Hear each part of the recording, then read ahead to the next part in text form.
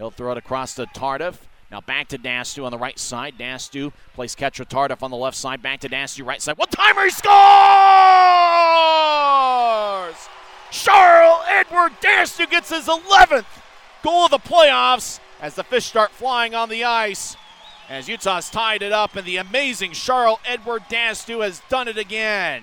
And welcome to another edition of Grizzlies Weekly. I'm Tyson Whiting. We'll talk everything in the world of Utah Grizzlies hockey as we begun the month of August, which means we're inching a little bit closer to the start of the regular season. I'm certainly looking forward to training camp, which will be in the start of October, and then the regular season, the season opener on October 21st against Rapid City. That's the start of a 2-game series. And I'm really looking forward to seeing what Dylan Fitz can do for an encore. After all, if you think about last season, he was acquired in a trade for Brian Bowen in late March, and he came in and did a great job. And I think about the 6 playoff goals that Fitz scored, and it really wasn't the 6 goals that he scored, but it was the timing of the 6 goals, as 5 of the 6 came in third period of games. And he certainly brings a lot to the table. He's a great penalty-killing forward who has good hands and can get out in front of the net. He's really versatile, and he's got that skill set where he can contribute just about every shift he's out on the ice. So I'm really looking forward to seeing what Dylan Fitz can do as he returns for the 2022-23 season. I think right now we're looking at 8 players that have been confirmed for the upcoming season, and there's certainly going to be some more to follow in the upcoming weeks as Ryan Kanasowicz is putting his team together for his second season as head coach and his first full off-season. As remember, Kanasowicz was hired by the Grizzlies in September of 2021 after Tim Branham took a job as an assistant with the Colorado Eagles. So the 8 players we know right now that are going to be with the Grizzlies, 5 forwards and 3 defensemen that we know of right now: Tyler Penner, Johnny Walker, Neil Robinson, Dylan Fitz, and Dakota Raby. Defenseman James Shearer, Kyle Pouncey, and Joey Colatarchi, who was one of the more versatile players for the Grizzlies last year as he played forward and defense for Utah. He'll be coming back for the upcoming season. I think he ended up winning the Unsung Hero Award for the Grizzlies with his versatile skill set, scored a couple goals in the regular season, and did a little bit of everything for the Grizzlies. And I think the headline would say Florida Man returns for his second season in a Grizzlies uniform as Joey Colatarchi, who I think grew up somewhere around the area where the Florida Everblades play over in Estero, Florida. Florida, who ended up winning the 2022 Kelly Cup, defeating Toledo in the final round. There's a lot of great memories of last season. A lot of great milestones, as the Grizzlies did win the division title for the first time in club history. They advanced to the conference finals for the first time since 2008. There was a lot of positives and a lot of great memories, memories that I think will last through the years. When you think about the great moments in Utah Grizzlies history, I think there was a handful of them that happened last season alone that rank right up there among the greatest memories and moments in Utah Grizzlies history. I'm not entirely sure where the Brady DeVries game figures into that scenario, but I got to think that Brady DeVries, who it was probably the story of the year. You think about the great moments and great memories. You think about Dastu and the game winner he had with 7.8 seconds left against Rapid City.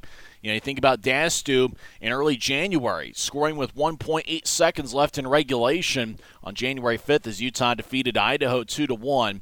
But there was certainly something unique about the Brady DeVries game. And really, you think about emergency backup goaltenders every now and then still in the spotlight, coming in for maybe the last 10 minutes or so of a game, saving 5 or 6 shots, and the team ends up winning the game. You think about that being something that you see in hockey a couple times a year. But Brady DeVries is a unique story in that he was an emergency starter. He had to play the entire game, and that was a crazy day as I was here in the Salt Lake Valley, and I didn't really know much, as unfortunately not being there, you really don't feel like you're attached or really involved in things. I remember asking Coach Kanasowicz for the lineup at about 1 o'clock, and he didn't have the lineup ready.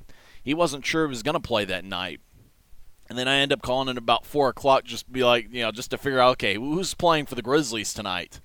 And I found out about Brady DeVries, who was the emergency goaltender as the Grizzlies found themselves in a situation without a goaltender.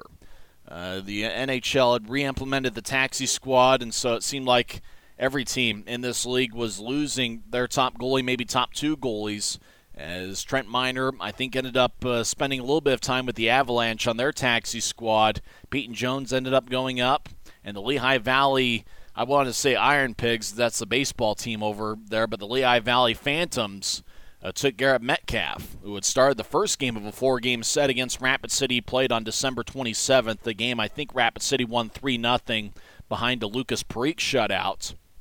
And then the Grizzlies found themselves without a goaltender. So they traded for a guy named Hayden Stewart, or they signed him. He was in the SPHL. They had signed him, and he came over, and, well, he failed the COVID test, quite frankly. And so Utah found themselves without a goaltender. Who knew who it was going to be? Could have been the assistant equipment manager, Jackson Hibbard. Could have been him in net for the Grizzlies. They found out that Brady DeVries was in town. He was a Division III college goaltender who had just finished up his first semester at Grand Canyon University.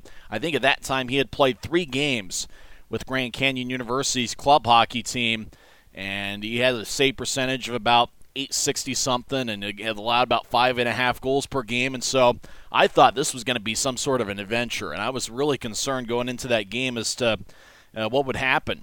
But the Grizzlies stepped up strong that game. I remember as we were getting into the second intermission thinking, wait a minute, this is a game. The Grizzlies are hanging in there strong, and then Trey Bradley scores his second goal of the game, and before you know it, the Grizzlies are up 3-2. And it was just unbelievable how the game was turning out, because the defensive unit for the Grizzlies and everybody was just playing at such a high level that it didn't matter who was in net. It didn't matter if it was Trent Miner or if it was a Division III goaltender who just happened to be at home on Christmas break, as Brady DeVries is a Rapid City native. It didn't matter who was in net, because the Grizzlies defensively really were doing everything they could. I imagine the Grizzlies broke a league record for blocked shots in a game. That's an unofficial tally, because I haven't gone back and seen the game since it originally happened, but DeVries hung in there. Rapid City was able to score a goal late in regulation to tie the game at 3, and then Trey Bradley gets the game winner. And the way the Grizzlies celebrated after Bradley got the game winner about 30 seconds into overtime, it looked like the Grizzlies won the championship. I mean, that's how much that game meant to the Grizzlies, how improbable a victory that was, that Brady DeVries was able to hang in there, save 18 of 21, keep the Grizzlies in the game, and then Trey Bradley, the Grizzlies captain, with one of the great performances in a single game in Grizzlies history, just almost single-handedly the top forward line for the Grizzlies that night.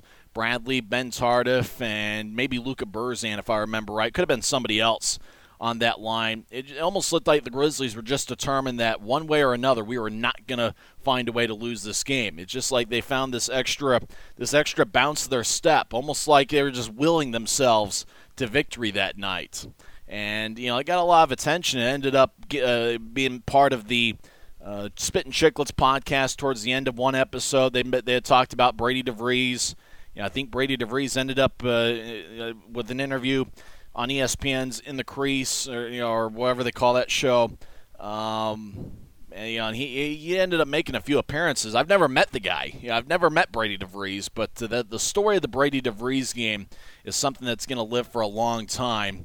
That is as long as we can find a tape of it. As I think Rapid City has done everything they can to just try to hide the fact that that game even happened. And that's the unfortunate thing about not being there, is you're unable to capture that moment the way that it should have been captured. And after all, I've never met the guy, but Brady DeVries with a performance of a lifetime.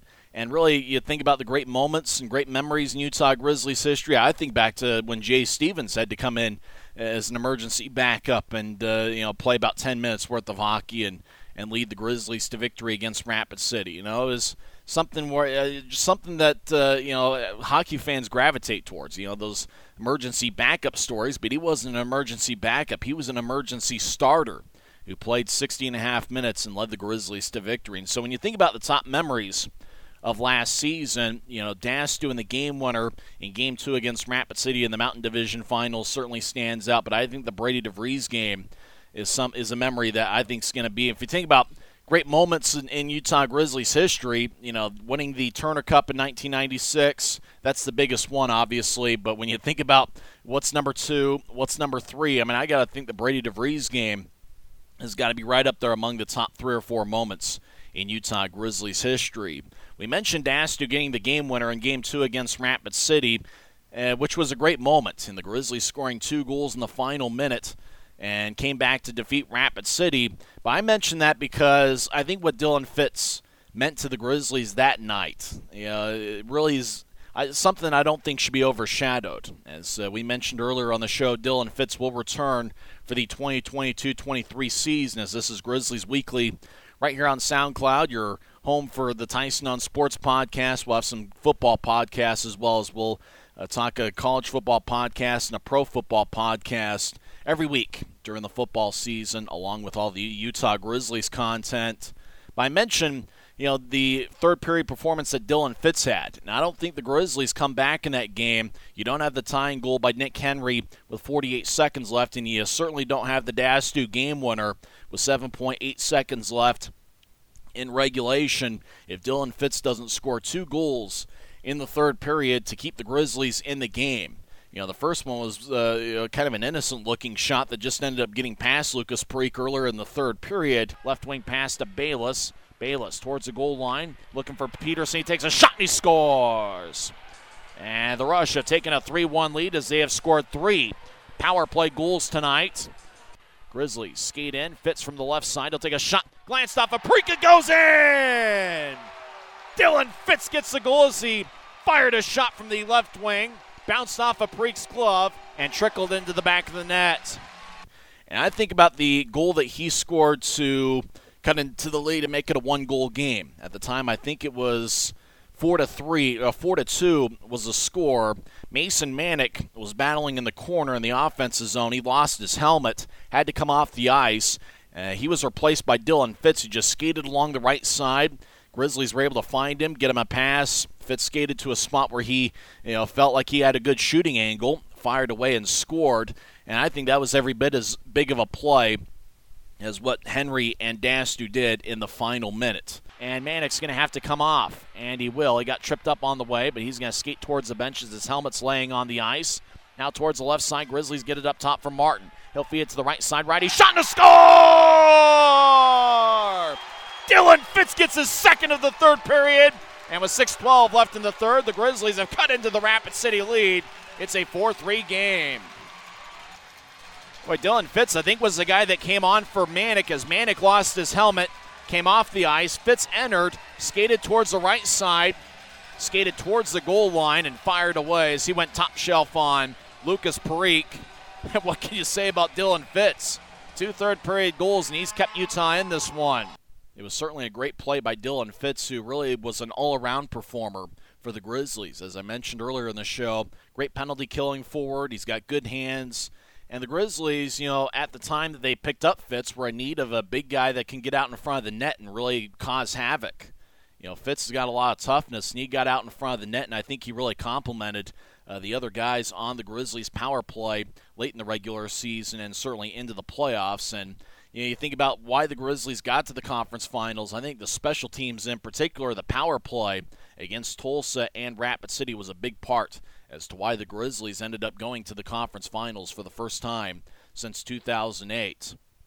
Well, since we've been thinking about top memories of last season, I got my top 6 list. Everybody wants to go either top 5 or top 10, but I thought of 6 instances in particular that are my top of the season. We'll start at the bottom with number 6. And I remember on President's Day, Miles Gendron scoring a game winner, and really the Grizzlies were down, I think they were down 4-3 with less than 5 minutes left in regulation. Luka Burzan tied the game with 4:49 left, and then Miles Gendron got the game winner with 3:05 left in regulation as Utah defeated Worcester 5-4. Grizzlies. Tardif will throw it to Burzan, left side. Burzan drops it off left circle. Grizzlies with a shot. They score! Grizzlies take the lead! Miles Gendron! Gendron gets his first of the year as he went top shelf over the shoulder of Ellis, and the Grizzlies have taken a 5-4 lead. That was a fantastic finish and one of the best games I saw last season. The 5th best memory I have of last season was a game on March 4th of 2022. It was the first road game I had attended in 2 years at the Monument in Rapid City, and Peyton Jones was unbelievable that night, stopping 49 of 50 in the first game of a 3-game series. The game ended up going to a shootout. Peyton Jones had stopped 49 out of 50 through overtime. Rapid City's Lucas Preek was just about as good as Jones was that night. They got to the 7th round of the shootout before Dastu, of course, Dastu of all people, getting the game winner, and Peyton Jones stopping all 7 in a shootout as Utah defeated Rapid City 2-1. Brooks, he'll skate in. He takes the puck, skates to the left side. Brooks walks in. Shot! Saved by Jones! Big stop by Peyton. It was amazing what Peyton Jones was able to do that evening, and even though he wasn't necessarily the most consistent performer last year, when Peyton Jones had his A game on, he was as good as any goaltender in the league. And it's kind of interesting to see Peyton Jones on TV. I think I mentioned it in the last edition of Grizzlies Weekly. But his brother Nolan Jones right now is playing for the Cleveland Guardians as he was called up to the big leagues in midseason, and ended up seeing the Jones family on TV as Nolan Jones hit his first home run. And there was a little bit of a half-second shot of Peyton Jones. I think he was over on the right side celebrating in the stands as his brother was rounding the bases after his first home run. And I don't know where Peyton's going to play next year, but I got a feeling he's got the talent to do a good job wherever he ends up. The 4th best memory I have of last season is Dakota Raby's hat trick, which clinched the division championship for the first time in team history. I mentioned it in the last edition of Grizzlies Weekly, but Dakota Raby's hat trick was certainly a big moment as the Grizzlies beat a good Idaho Steelheads team. It was really surprising to see Idaho miss the playoffs last year because they were every bit as good at home at Idaho Central Arena as they were every other year. I got to imagine for the Steelheads, though, their focus going into next season is to be a much better road team because the Steelheads did struggle to win away from Idaho Central Arena. The number 3 memory, here's where you start getting into Dastu territory. He's going to be playing in Finland next year. But you think about the Rapid City game, I don't know that that's necessarily the best finish I saw from Dastu last year is on January 5th in Idaho in the first game of a 3-game series. That was the week that was after the Brady DeVries game and one of the crazier road trips that the Grizzlies had ever had. The score was tied at 1, and I thought for sure we were going to have overtime. Grizzlies had the puck in the offensive zone. Ben Tardif was in the high slot. Almost a no-look pass. A no-look pass to Dastu in the right circle. Dastu fired away with a one-timer and got past the Idaho goaltender as Utah got a 2-1 victory. And it was a crazy moment because not only did the Grizzlies win, but because it happened in regulation, Idaho came away with no standings points on the night. Second memory I have of last season was obviously the Rapid City game where Dastu scored with 7.8 seconds left.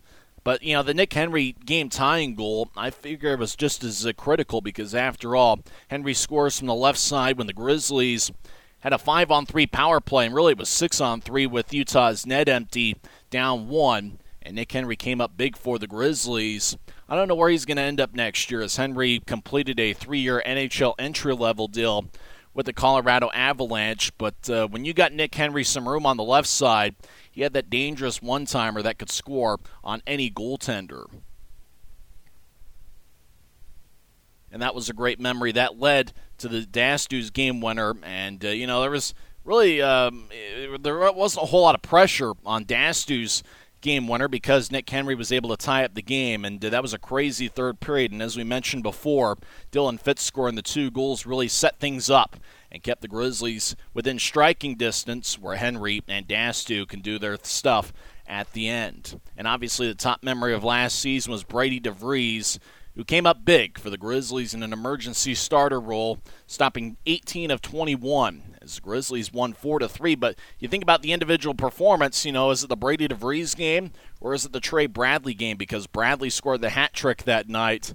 And, really that top line, I'm trying to figure out who that third guy was because it was Bradley and Tardif on that top line. And then there was a third guy. I think it was Luka Burzan that night who was on the top line. And it almost seemed like that top line single-handedly said, "Hey, we're not gonna be denied tonight. We've come this far. We played too hard in front of Brady DeVries, and it was almost like there was just that extra determination that they were going to come through and get the victory for the Grizzlies. And so I'm still trying to figure it out, because it was one of those games that felt like a blur, and unfortunately it didn't really feel like, there is something different about not being there that I think kind of took something away from it from a Grizzlies fan perspective, and certainly from my perspective.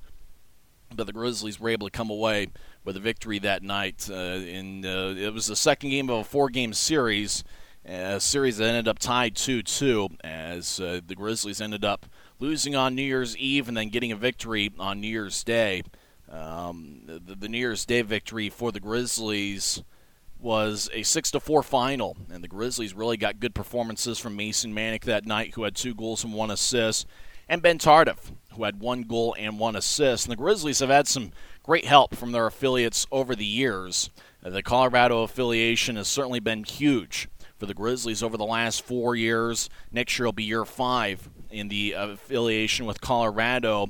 And I almost have to wonder, because there are some players that you hope might make will make the Colorado Eagles out of camp, or they end up with the Grizzlies.